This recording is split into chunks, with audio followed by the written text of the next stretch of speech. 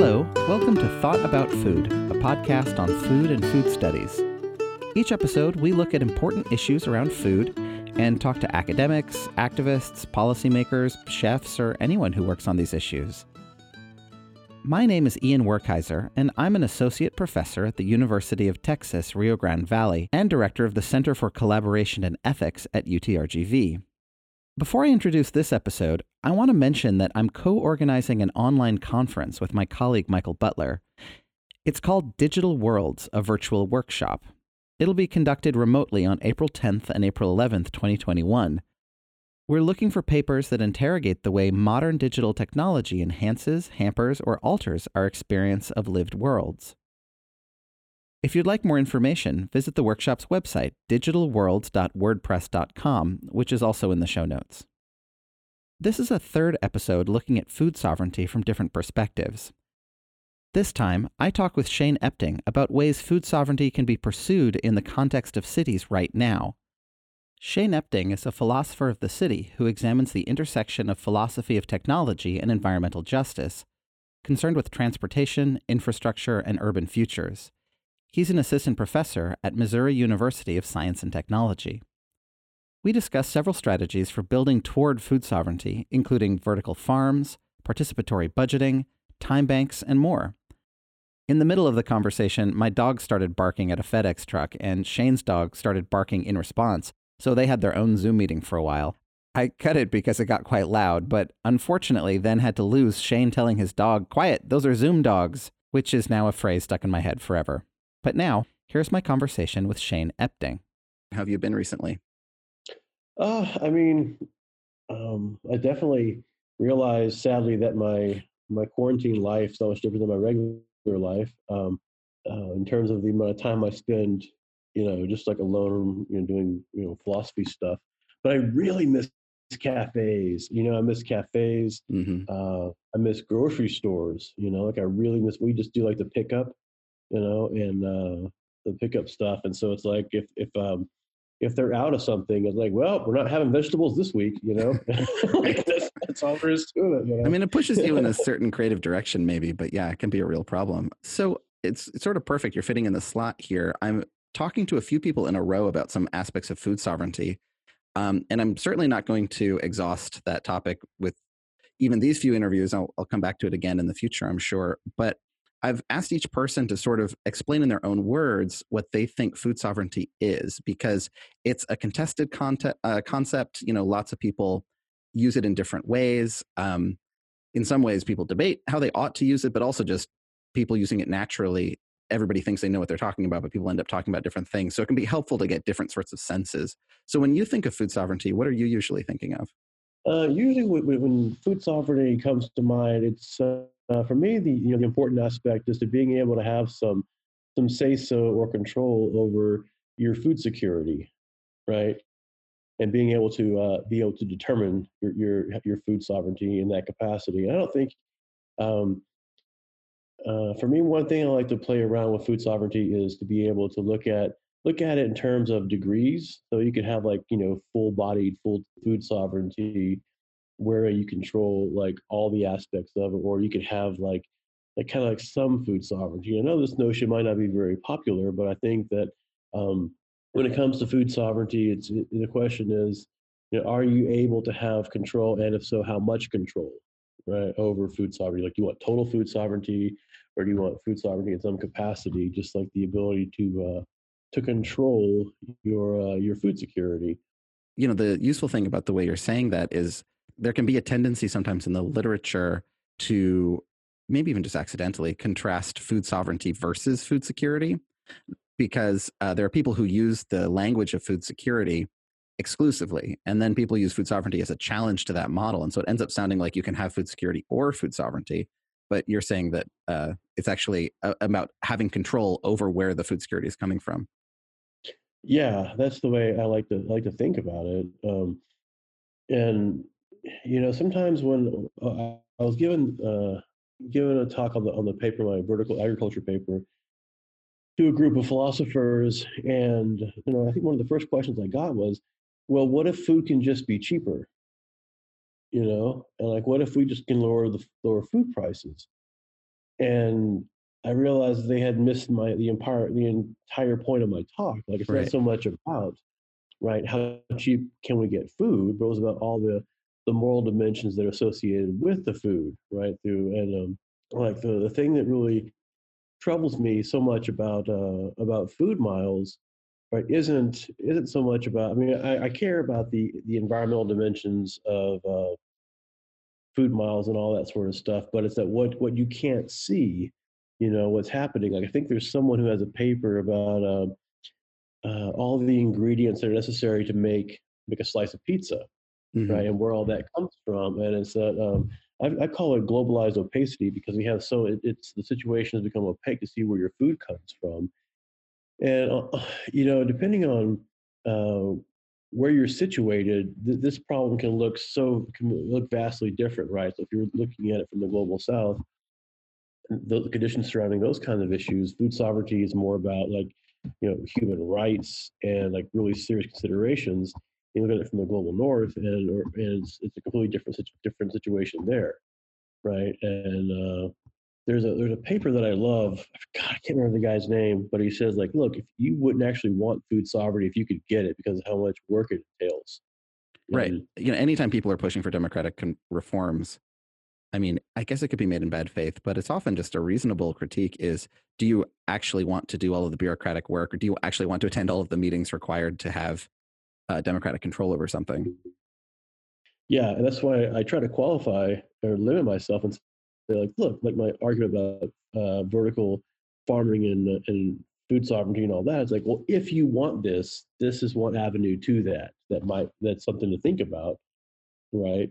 And when I look at systems like I think it's like Sky Greens, right? They overcome a lot of the technological challenges to vertical farming in terms of like the energy question and things along those lines. What concerns me are issues about, like, how do we deal with the competing interests? Like, if we're going to set up a massive vertical farming system, how do we square that with the fact that we need land for housing? Like, would it make sense to have vertical farms outside of the city, or just farms themselves and keep it separated the way that it's naturally worked out? Like the way that Samantha Knoll in her paper on 19th century, or what is it called, environmental ethics in the 19th century or something like that. How she explains it, right? That she does that whole. I think she got this from Paul Thompson. How she explains the history behind it, and then goes into the ethics from there. And so, like, that, why we don't have food in the city, food being grown in cities anymore. So that's another interesting thing about your paper that we're focusing on, and I'll put a link to it in the show notes, just sort of as a focus for conversation. But is that you're thinking about food sovereignty in the context of cities, and certainly both historically for the use of the term, and I mean partly from inertia, and then partly just because of who has the capacities to maybe achieve something like food sovereignty. We usually think of it for rural, particularly small scale self sufficiency kind of focused communities. But food sovereignty in a city is a whole different kind of conversation. And that actually connects. So, you've done a lot of work on philosophy of the city, both in terms of your research and bringing together various philosophers and thinkers around that. So, can you kind of explain what you envision philosophy of the city to be, and why that's like, why is that a special term rather than just philosophy, and we might mention a city or not? Well, the one thing I really enjoy about doing research in philosophy of the city is looking at where you have different research strands that aren't so much based on ideas in the literature, but situations in the street, right? And situations that we find occurring in cities, and seeing how thinking about them philosophically exposes us to different dimensions of problems that we wouldn't normally think about in certain ways. Like when I look at, uh, let's say, the way that transportation engineers think about problems, right? Their focus is going to be dramatically different from mine, right? Which it makes for some interesting conversations sometimes. Uh, and so, by being able to approaching it through like a philosophy of the city lens, research areas become things like elevators become an issue, right? Uh, Zoning ordinances become an area of focus, right? Or things like that from a different perspective. And so urban food becomes has become its own kind of research strand. and measures for participatory democracy becomes like its own kind of research strand. And so these are the conversations that I've seen emerge. And urban food is one of those things that you really can't deny, because with food or with water, like in the case of Flint, Michigan, you see how this becomes an issue over power. It becomes an issue over morality, and and so thinking about it philosophically, you get a chance to expose and examine the power structures at the micro level, right? Like everybody wants to talk about power like in a larger sphere, but dealing with the city, you're actually dealing with the conditions that affect people's lives on a daily basis. And so, by thinking about it philosophically, it requires a little bit of a shift in the way that things are done, like in terms of we always want to strive for rigor. That's like the main word, right? But you also want to balance rigor with applicability and accessibility, being accessible to the ideas being discussed.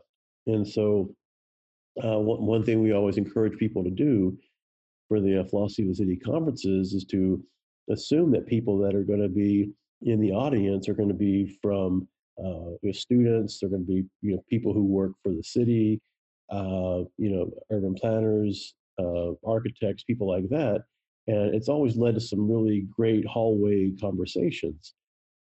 So I learned a lot of things from urban planners, and I should probably listen to them more often. But I was recently, a few years ago, I was at a conference talking with an urban planner about the idea of guerrilla grafting, where you put a fruit bearing branch onto an ornamental tree, and they say, well, that's one of the dumbest things I've ever heard. And I, of course, had to ask why. And he said, well, because if you if you have if you know anything about fruit trees, they produce a lot of fruit, and if you have fruit falling on the ground and no one's picking it up, it's going to bring rats. And if you bring rats, then you can bring health problems with that. And so it's not so simple. And besides, who wants to live on a diet of nothing but fruit? And so there's a reason why we have ornamental trees and not fruit-bearing trees. And so I'm not invested in that argument. I mean, guerrilla grafting versus non-guerrilla grafting or that sort of stuff. But it's interesting to see how when you bring philosophers and urban planners together, how you can get a new perspective that strengthens both of them. So there's the need to understand why guerrilla grafting has supporters, and also reasons to understand why guerrilla grafting might need to come with some reservations. Yeah, I mean, to me, that's what, or it's one of the things that's very interesting about doing philosophy of the city is that the connections that any choices of policy or activism have to other seemingly unrelated social systems is much more immediately felt. You know, like if you're on a small farm or even in a small community and you want to make some kind of change, the ripple effects quickly peter out if the next town over is 40 miles away. But if everybody, I mean, this isn't an original observation, but if a lot of people lived in a city, and so when you very close to each other, in fact, and so when you make any kind of change, you're immediately running into ways other things are happening. So if you want to, as you're saying, think about how to make free food available for anyone that wants it, I think guerrilla grafting is cool. But to think through that and how to do it, and if it's feasible, you're going to have to all of a sudden start thinking about public health. You're going to have to think about all the animals that share cities with us that aren't humans, the co-citizens of New York, like pigeons and rats, and that all has to be part of your theory. And I think that's probably true everywhere, but it becomes more obviously true. You have urban planners yelling at you if you don't do that when you're thinking about cities. Yeah, one thing that attracts me to thinking about cities is that they're also, I mean, they all have kind of a quote unquote family resemblance, if you will, and but they're also different, right? And to where what you find that works in city A might not work in city B, but it is neat when you see something that works, how you can try and incorporate it and adapt it to a unique environment. And so it's one thing gets me excited about when I look at urban agriculture things that actually work, right? And so when I look at the urban ag initiatives and people that complain about them, it seems like energy is one of the huge issues. Like, well, so like what if you're going to say that growing food in the city reduces resources? Well, then you have to examine how much resources does it actually reduce, and is it worth it? And how do you balance those kind of risks? But like I said, a few minutes ago, when you look at a place like Sky Greens, you look at their carbon footprint, you're like, wow, this seems like it really works. So how can we do this? How can we do this elsewhere? Yeah, Right. so And let's back up and give people some information about that. So, you know, you're mentioning vertical farms as one possible way to give more food security in a city and maybe give more food sovereignty in a city. But before we get to that sort of theoretical question, just what is a vertical farm? Because, you know, I mean, if you've never heard that food phrase before, you picture a farm in your head. It's mostly horizontal. You turn it vertical, everything falls off. That doesn't seem like a good system. yeah, so there's actually two different ways to conceive a vertical farm, or two things that I've seen in practice. One are like mini towers that are more kind of on the personable or like family size scale, where it's an actual um, like an apparatus or a device where you grow food uh, as it's stacked up. The rows are going higher as opposed to going lying flat on the ground. And the idea is that you save space and you can get higher yields and that sort of thing. And then you also have what will be like food skyscrapers or like food buildings, right? We were growing up and like you could either have it like be not a food skyscraper, I take that back, but like a building or something along those lines. And if you go to YouTube and type in vertical farming, you're going to see a bunch of like you know artist renderings or videos or things like that, what people imagine them to be.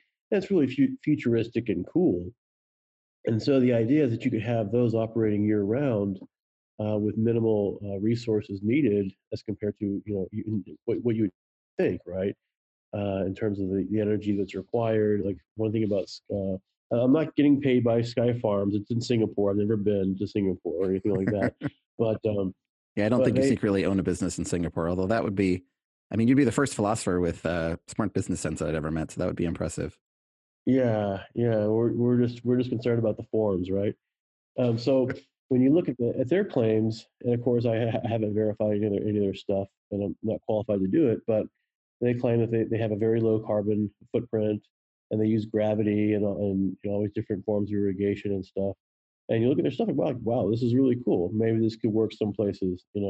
And so I'm not saying it's a silver bullet solution by any means, but it's something we should definitely entertain and look at for communities that do want to increase their food sovereignty, and they have the ability to do it in that capacity. It seems like I wouldn't want to be just categorically against it, but I'm not going to also sit there and champion it for everybody, because some places traditional farming methods are working quite well. So if it's not broke, don't fix it for the sake of just fixing it.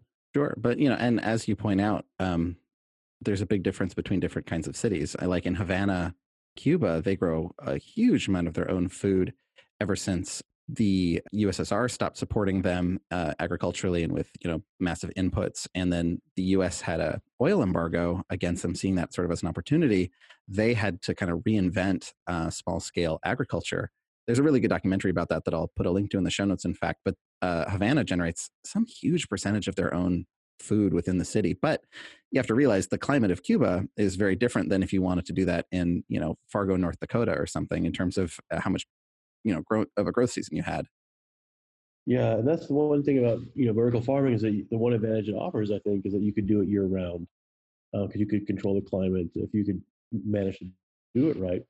And one of the things I really enjoy about farmers markets is being able to look at the person, look at the farmer, and talk to them and Mhm. be able to get that intimate connection with my food. And it would be nice to have that on a more of a year-round consistent basis. I mean, I know places that have year-round farmers markets and it's cold outside and all that, but you get more um, baked goods, candles, Right. things of that sort.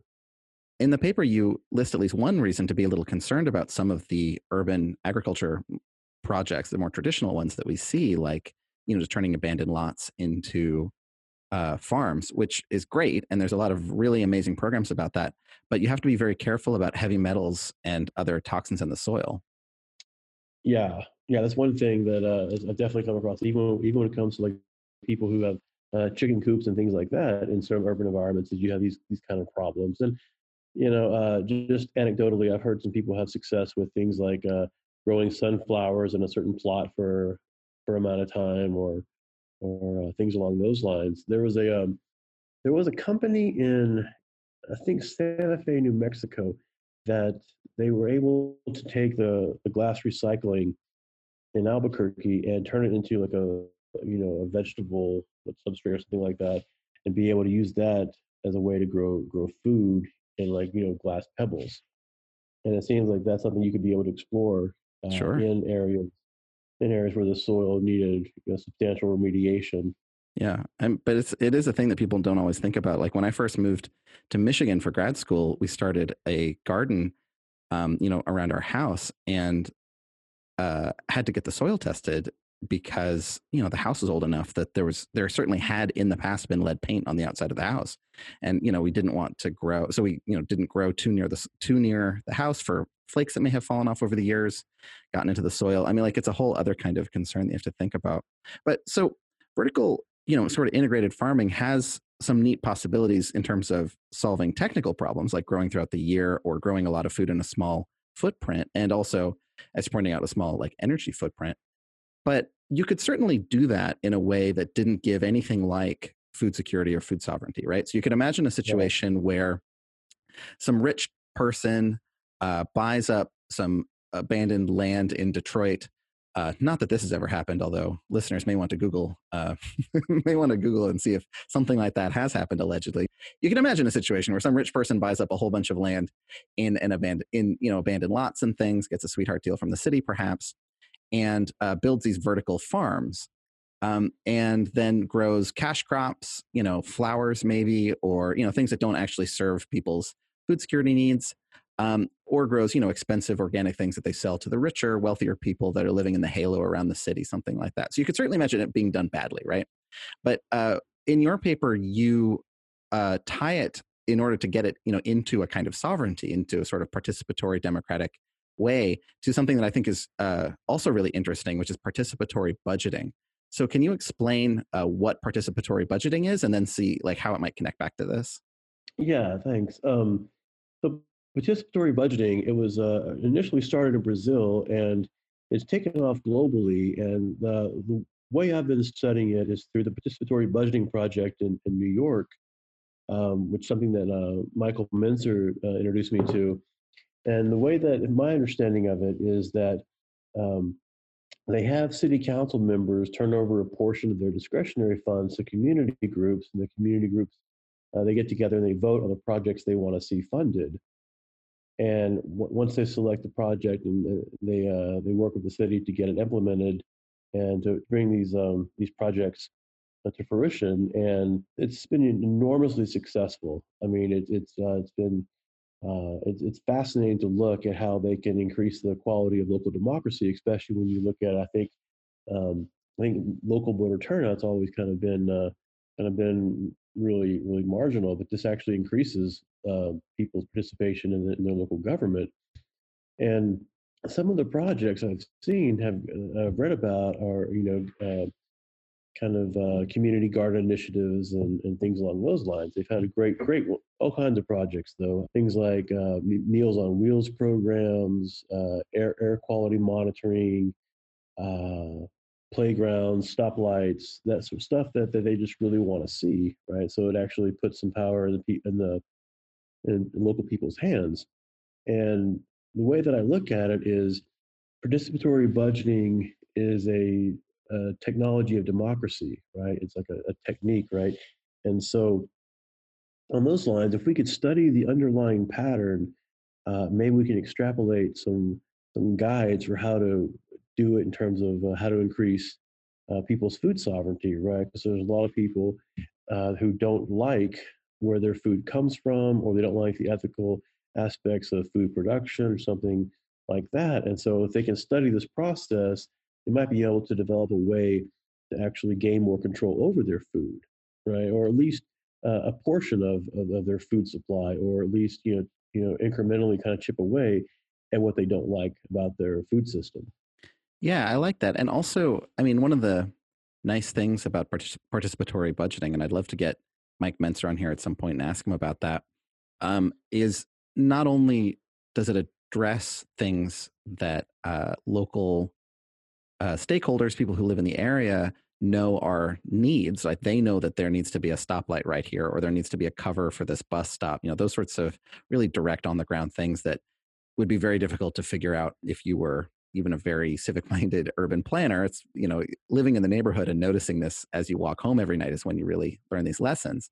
So you can address your own needs, but it also pushes you to learn about things, right? It pushes you to learn about how your local government works, as you were saying, with increased voting, but just how your city functions and what you could do to improve it. And so turning that toward food systems. So you're already aware of some things that bother you about the way food is. Maybe it's the price of organic food versus processed food or whatever it may be. By having the possibility of funding, you then are encouraged to learn more about how these things work, how the food system works and where the best intervention place is. Not to mention learning about who your neighbors are, learning about how to be a democratic citizen, be a democratic participant in decisions. I mean, it can have like a lot of neat knock-on benefits. So, you mentioned it as a technology of democracy, and we were talking a little bit earlier over email before we did this interview. You mentioned that you've actually done some service learning with engineering students around vertical farms. Is that right? Yeah, so when I was a visiting assistant professor at the University of Nevada, Las Vegas, I was putting together a service learning course, and an individual who did vertical farming reached out to me because he had found that paper that you're talking about, and he just wanted to get together to talk about vertical farming, and he was trying to develop a way to set up a small vertical farming operation, and it ended up not working out because of the real estate issue. He wasn't able to secure a lease on this land on this building. But my students were able to come out and look at what he was getting into and his proposal, and they were able to um, demonstrate how it would be beneficial for people to open up their own kind of local uh, vertical farms, like on a very small scale, and be able to produce food and use their engineering skills and background to show how this could actually be a good undertaking. And then they're able to show how they could use arguments in environmental justice to be able to show why this was a morally like good thing, quote unquote, right? And so I really think that's the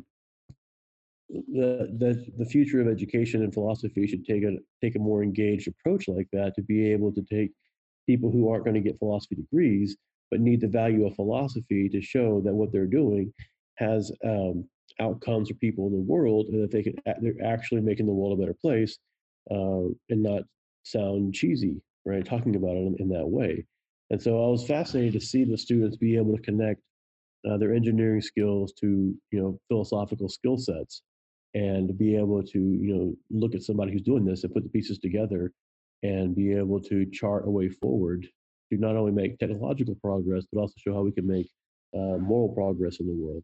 Yeah, I agree entirely. I teach it's a technology class, and we have philosophy majors taking it. Anybody can take it who's interested in thinking through technology in a philosophical way, but it's a requirement for every student who's coming through the College of Engineering.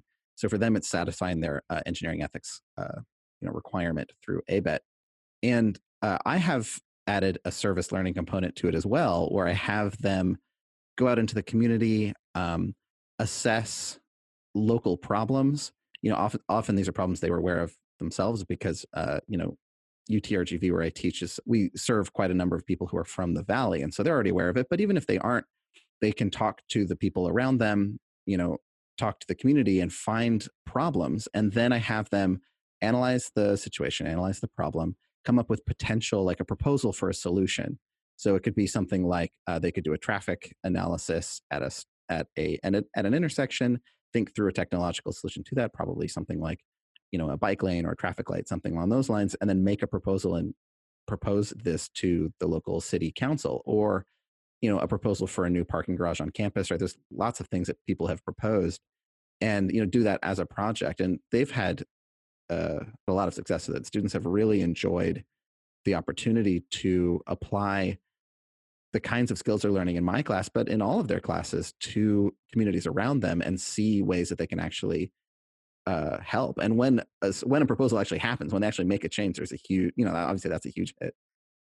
Yeah, and the great thing about it is that, I mean, philosophers, we can complain. We're great at complaining, I mean, it's great, but they can actually fix it. And so, like, one thing that bugs me up about philosophy is that often it's like, well, we've done a great job of identifying the problem, right? But where do we go from here? And we lack the know-how to actually do something. But non-philosophy students that take these classes, they can do something about it, right? They can go out and change the world.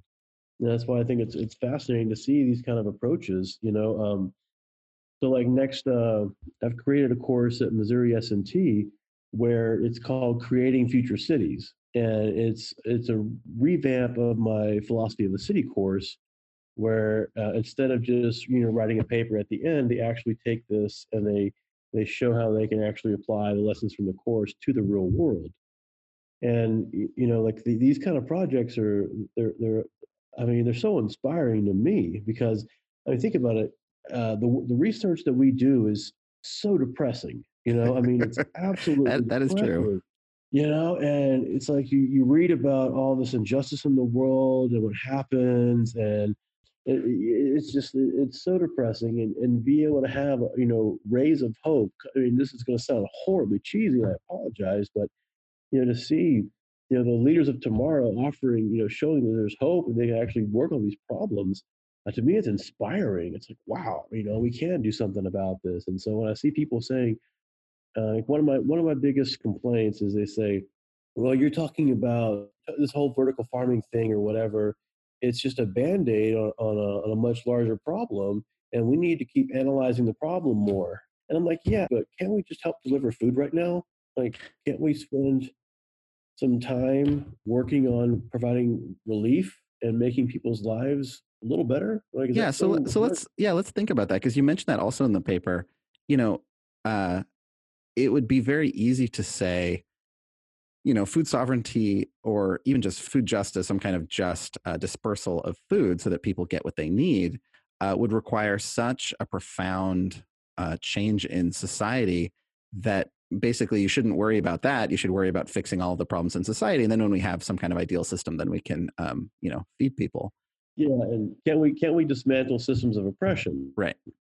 Yeah, but so the question And is, do yeah, you need yeah, to do that? Is that a prerequisite that you've dismantled these systems of oppression before you start um, creating food sovereignty, or can you achieve food sovereignty in an unjust system, or does pursuing food sovereignty help address the injustices in that system? What's your sort of take on that, on those, positions? yeah. Well, I mean, I'm not saying stop questioning or stop examining anything or stop trying to figure out ways to solve the larger problems. But while we work on the larger problems, can't we provide immediate relief? Right? Right. Can we provide immediate relief in some capacity that's going to ease people's burdens a little bit?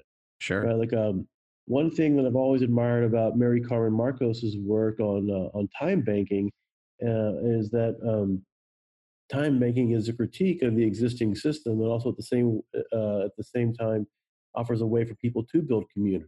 Right? So we can't ignore the structures that make community impossible, but at the same time, we have to be able to look at ways to establish communities. And if we can do that through time banking, where people get together, or they have a online system where they can donate hours of their time and help each other accomplish goals they couldn't do on their own, like putting together a container bed or gardening or moving or something like that, or pet sitting. Um, you can be you can work on fixing the foundational issues, but at the same time, people need relief. Yeah, And absolutely. so And I think that food is like a very good sort of lever because it's a vulnerability that we all have. Everybody gets hungry. And in order to do any sort of sizable change to a food system, people need to come together and start working together, right? If you're going to build, this is what we were talking about earlier, to maybe tie this back to this idea of philosophy in the city. If you want to do vertical farms, that's going to involve changes in land use. It's going to involve where people shop for food. So you're going to start maybe getting it from a farmer's market or growing it yourself rather than just buying it from a big chain grocery store. It's going to involve the different ways the people that are around you. I mean, it has a lot of sort of knock-on benefits. So if people want to learn more about some of your work with philosophy of the city, where would you like to point them? Philosophy of the City is a great source. I do have a book under contract with Rowman Littlefield International What? on transportation that's coming out. Ooh, congratulations. I didn't know that. Yeah, it's the book's finished. The problem is that when I wrote it, all the footnotes were in my mind. Oh, no. So I'm having to go through, and it's taking me a really long time to do this, and a very long time because I just at the time, oh, there's so and so's paper, I'll reference it, but it's their citation style is I've gotten so used to doing papers with the APA style, Mm-hmm. but they want like Chicago style, Sure. right? Which is every single. We want to know exactly is it sentence 4, paragraph 3, and so it's got to be painstaking about it. It's my first book, and I have no idea what I'm getting into. So, Well, and you um, foolishly did all the fun stuff first, where you actually got your ideas down on paper, and now you have homework for yourself. yeah, and then to be halfway finished and realize you have an idea that changes things, have to go back and blah blah blah. Yep. So yeah, so it's been quite challenging just to keep it all together. But well, Sure. that's a transportation related book. Um, And so where can people find you online?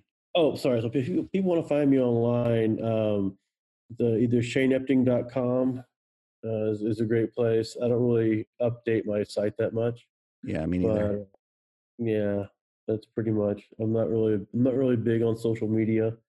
But That's for the yeah, best.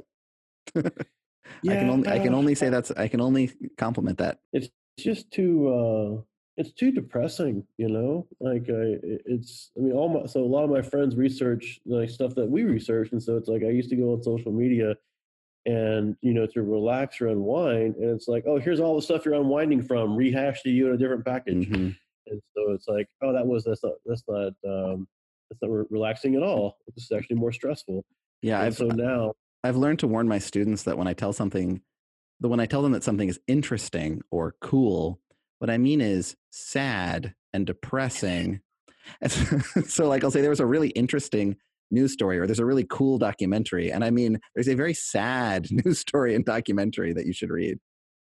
yeah, it's all incredibly sad. I mean, yeah, I mean, I remember when I was driving through, I was going to a small town called Agua Prieta in Mexico, and I stopped outside of Bisbee, Arizona, and there was like a open pit mine, and just like staring into this Oh man. open pit mine, it's like so depressing to look at it. It's like, Sure. yeah, that scene's never left my mind before. And Yeah. then Bisbee's its own little weird thing. I mean, that's one of the interesting things about cities is that they are simultaneously very strong in that they can compel resources to go toward them, but they're also quite vulnerable, right? They need to have the resources from mines and from farming, move in toward them in order to survive. I mean, that's why, your proposal about being able to have more food sovereignty, to have a little more food independence, and that other kind of it gives them food security in the sense that they aren't as dependent on the countryside around them, and also can make them make less of that kind of footprint. Yeah, I mean, if you start looking at the numbers coming out of things like urban ecology and industrial ecology and the intersection of those, it really puts the spotlight back on environmental ethics to say, like, look, there's two sides to this coin when it comes to preservation and conservation, and those conversations in terms of if cities, I think cities consume, I might be getting this wrong, 60 to 80% of the world's resources. And so if you can make your cities more sustainable, it's going to cut back on demand from that end. So if you decrease demand, you can cut off supply, or you decrease the need for the supply, and so you can preserve nature, right, by making your cities more environmentally efficient in that regard. Then you have to also balance it with social justice and environmental justice and those kind of considerations. And so once you can do that, that's why I've always people say things. They think because I do philosophy of the city, I have like the answer to the riddle, what's a just city? And I think I'm not a big fan of that question. Like, what is a just city? Because I think about justice in the city. I mean, first of all, you have to define what's a city and what is justice, right? So if you look at the first question, you have people that say the city is more like a technology or a device, and then you have people like Achille Varzi that says the city is like a process. Like I think he says that a city is like a rock concert, and we're all participating in it. And so you have those debates, and then you have that question, what is justice, which you've never, come to a consensus on, especially when it comes to the particulars. And so trying to combine those two and expect an answer to me just seems good luck with that, right? And so I think about it, like a mirage, like that we have to strive towards it, and we can never stop going towards justice or pursuing justice. But the closer we get to it, we're never going to actually have it, because the nature of a city means that the city always changes. And so the conditions for justice are always going to be in flux as well. And so it's like, well, what do we do? Do we stop pushing this boulder up the hill? Like, no, we have to do it because it's the right thing to do, and it's intrinsically good in and of itself. And so that's how I look at that situation, is like, well, the same thing for sustainability, right? I mean, how do we actually label something sustainable when you have to consider, right, all the different pillars of sustainability and how they come into play? And along the way to answering those questions, you have all kinds of pitfalls that once you get into the weeds of the literature, you realize that you're asking some really challenging questions that have challenging questions that are underneath them. And it's like, but what else do you do, right? You just got to keep on trucking and do as best you can. That's why, I don't want to ignore the foundational issues, but at the same time, I want to provide relief.